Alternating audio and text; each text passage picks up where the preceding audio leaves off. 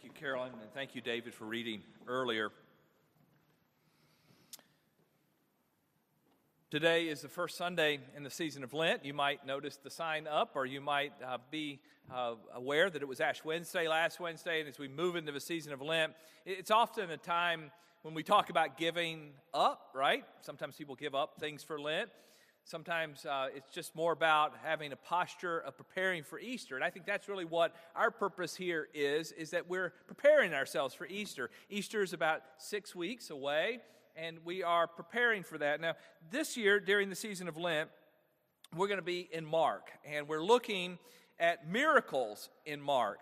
You might remember in Mark chapter 1, verse 1, he wrote the beginning of the good news, the gospel, about Jesus, the Messiah, the Son of God. And as we get ready for Easter and we prepare for all that will happen during Holy Week, where Jesus is crucified, he dies, and then is raised to life again, we understand that Jesus is the Messiah. He's the Son of God.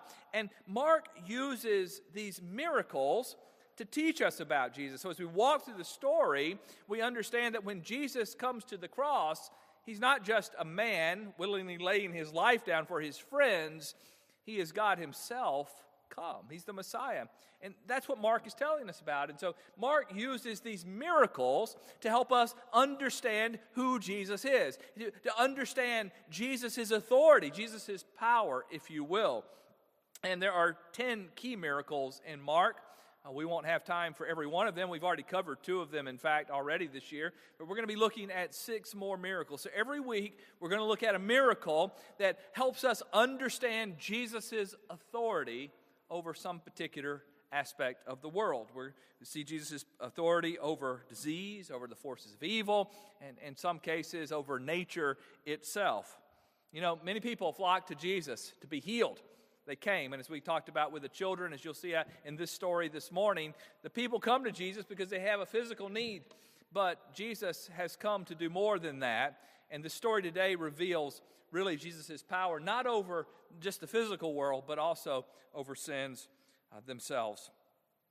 So, we are in Mark chapter 2. Let me invite you to turn there with me. We're going to be looking at verses 1 through 12, and as we often do, let me encourage you to leave your Bibles open as we walk through this passage together this morning. Going back to the beginning of Mark's gospel, it's a miracle again that demonstrates Jesus' power over sin. Mark chapter 2, beginning in verse 1. A few days later, when Jesus again entered Capernaum, the people heard that he had come home. Now, you might notice it says home. So home base is Capernaum. Jesus is from Nazareth, this smaller town, but he had relocated to Capernaum. Most scholars believe that he's probably living with Peter in Peter's house when he's in town, and he's come home. Now, what do you do when you come home?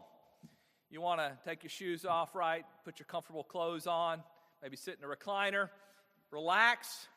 But Jesus doesn't get to relax because people have heard who he is. And he told them on a number of occasions, don't tell anybody, because he, again, has a purpose. And again, as I was talking with somebody about this whole dynamic this morning, Jesus is kind of controlling the narrative, if you will, because people will often misunderstand him. People come to be healed, and they think of him as a healer, as a miracle worker, but Jesus has come to do more than that, and he doesn't want things to get out of hand. But when people are healed, they tell people anyways, and so Jesus has come home, but when he comes home, there's lots of people who are there ready to hear him, ready to have him heal. Look at verse 2. They gathered in such large numbers that there was no room left, not even outside the door, and he preached the word to them. You might imagine the scene. Lots of people gathered. Jesus understands why they're there. So he begins to preach the word to them. Now, we don't have the words that Jesus preached in front of us here. Mark doesn't record those words. In fact, Mark doesn't record a lot of Jesus' teaching. We have to go to Matthew and other Gospels to actually read the words of Jesus. But Mark here is telling us what is happening, and he's describing these scenes. Look at verse 3. Some men came, bringing to him a paralyzed man, carried by 4 of them. Now, that makes sense, doesn't it? If you've got a mat or a bed that the guy is lying on, you usually have 4 corners. And so you can imagine a person on each corner bringing their friend to Jesus. Why are they bringing their friend to Jesus? Because he can't walk. And they've heard that Jesus can heal. And so they have confidence that Jesus can solve the problem. And they get there, and again, picture Jesus in a house, not a very large building.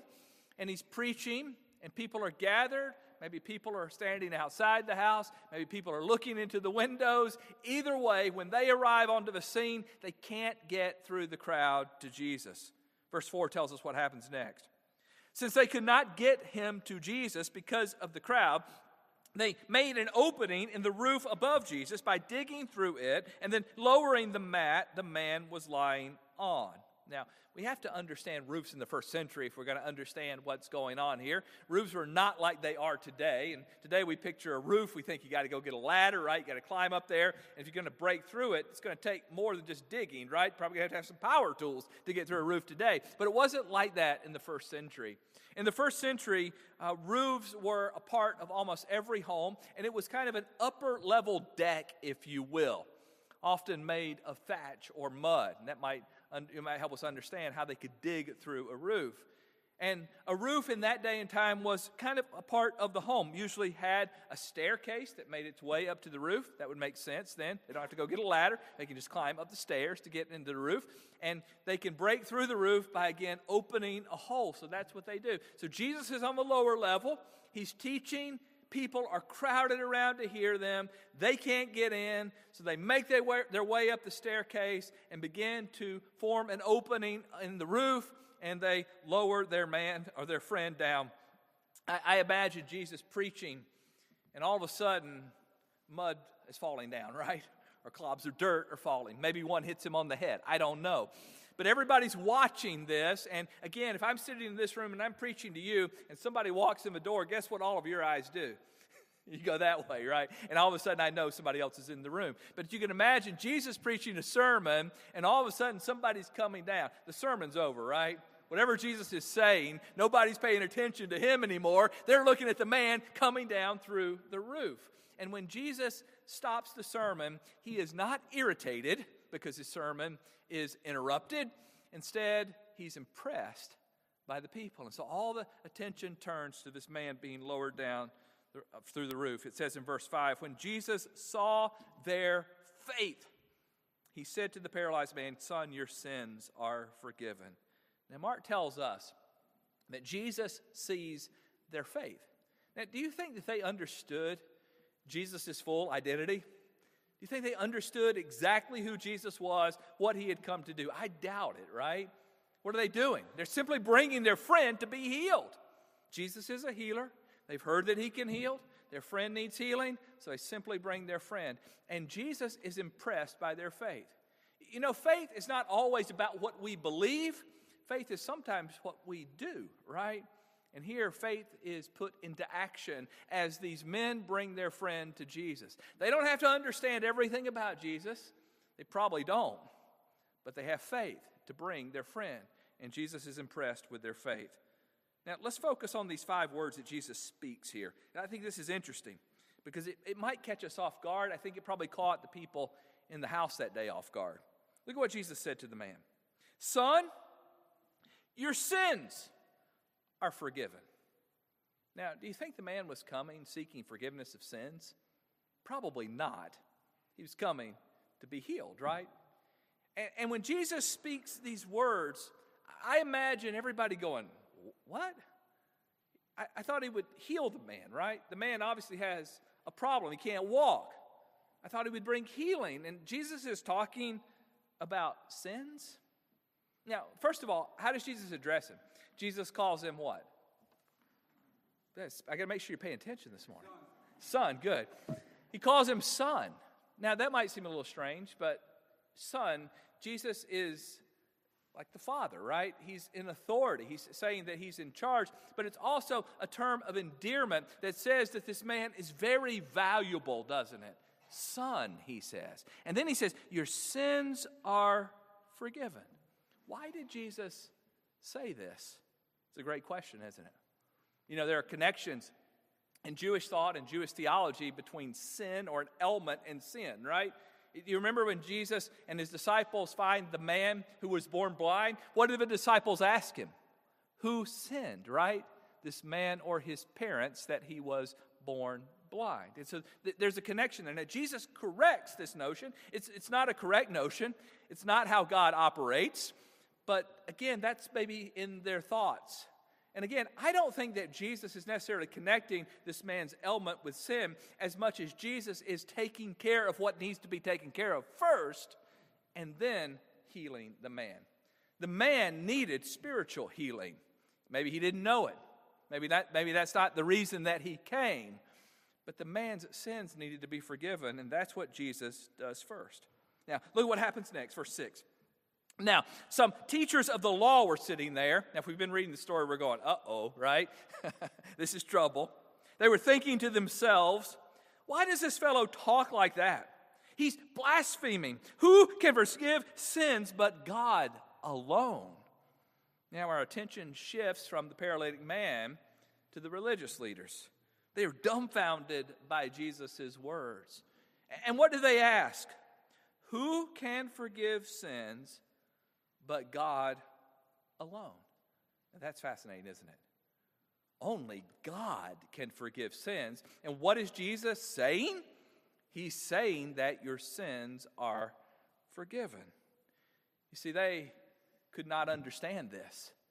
And Jesus' proclamation here is more than just a caring for this man. Jesus is in essence saying, I have the power to forgive sins. How could Jesus do this? How could he say this? And it's one thing to speak these words, isn't it? But Jesus has a plan. Let's keep reading. Verse 8. Immediately Jesus knew in his spirit that this was what they were thinking in their hearts. And he said to them, why are you thinking these things? I think that's fascinating, isn't it? They're not even speaking. And Jesus knows what's going on in their hearts. I think Jesus knows them well. He knows that what he says is out of bounds, right, theologically, that a person cannot forgive sins. He knows that his claiming to be God in their midst is going to disrupt them, right? And so Jesus says to them, I know what you're thinking in your heart. Why are you thinking it? That must have caught them off guard.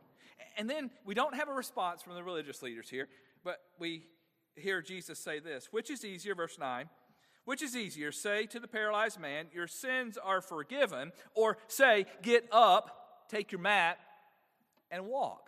That's a good question, isn't it? Now, if I said to you, your sins are forgiven, you might think, okay, right? How do I know that that's the case? Is there proof there? You really can't say anything back to denounce that. But if I say to a paralyzed man, get up and walk, you can't bluff, can you?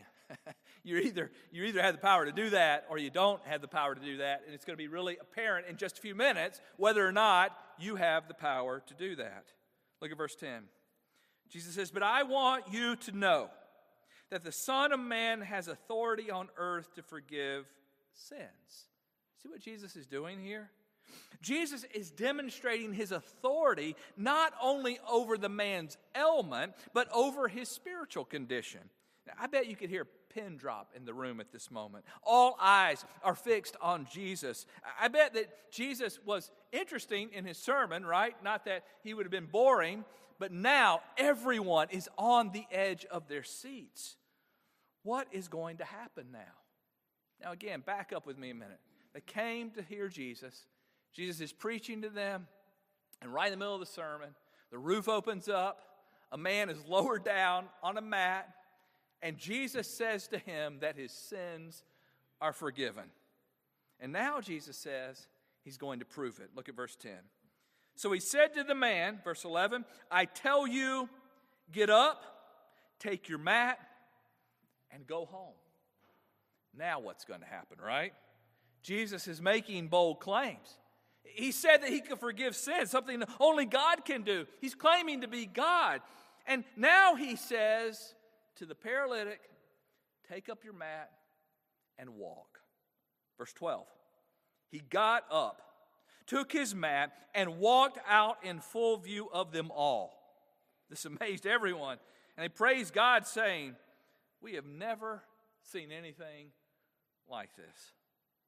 What a story, right? So what's it all about? Why is Mark putting this in his gospel? Why does he see it as essential to our understanding Jesus as Son of God, as the Messiah? Let's focus on a couple of words that I think are crucial to the story. Look back at verse 7 with me. Look at what the religious leaders ask in verse 7. Who can forgive sins but God alone? That's a key part of the text. And the word for can there is the Greek word dynatai, which means to have the power to do something. Dynamite, right? Power. So, who has the power to forgive sins, the ability to forgive sins? Only God does. And then look at verse 10. These are Jesus' words. Jesus says, "But I want you to know that the Son of Man has authority on earth to forgive sins." Now, he doesn't use the same Greek word. He doesn't say, "I have the power to do it." They say, "Who has the power to do it?" He doesn't say, "I have the power to do it." He uses a different word. He says, "I have the authority to do it." Now, the word for authority is exousia, which is the word where we derive exorcism. It means to have the power, the authority to do something. Jesus says, it's not that I can do it or have the power to do it. I've been given the authority to do it. Who gives? Someone has to give you authority, right? Authority is something that is granted by someone. And so we see the Father giving the Son authority. This is from the Father. It's not that I can do it, I have the authority to do it, Jesus says. And we know and understand Jesus is God himself in the flesh. It's truly an astounding claim. And the result of this encounter leaves everyone in awe. Again, you can't really verify that the man's sins are forgiven, but no one can deny that the man who was once paralyzed is now walking. So people connect the two, don't they? Well, if he can do that, he must be telling the truth about his authority to forgive sins. He proved it. He proved it by telling the man to pick up his mat and walk. In verse 12, everybody says we've never seen anything like this. No doubt, right?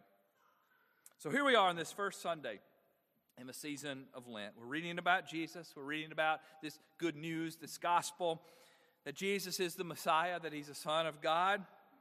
You might say, is he? Really? Well, that's what he did. He must be. Over the next 6 weeks, we are preparing for Easter. We're going to gather in this room on March the 31st, and we will proclaim together that he is risen. But as we make our way toward Easter, let's consider these stories, these claims that Jesus is making. He said he could forgive sins, and he proved it by restoring a paralytic's ability to walk. I imagine Mark sitting with Peter as he's preparing to write this gospel. I imagine Peter telling Mark the story. No one had ever seen anything like this, Peter says. I'd never seen anything like this. Jesus was in our midst. God was in our midst. He was saying that he could forgive sins. And then he made the man walk. Who is Jesus? He's God, with the authority to bring spiritual healing, forgiving sins. And in turn, he gives physical healing to this man. You know, Jesus is still doing this today.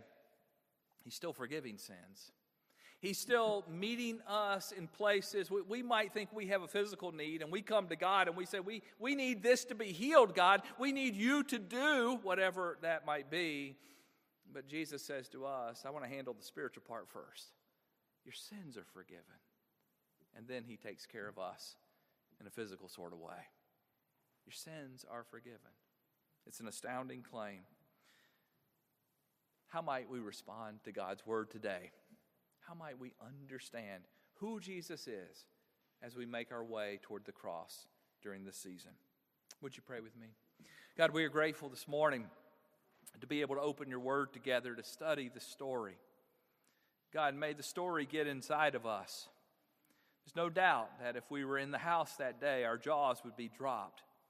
And as we read these words, we have an opportunity to hear the story, to encounter you. God, may we understand who you told us that you were. Help us to put our faith and trust in you. In Jesus' name we pray. Amen.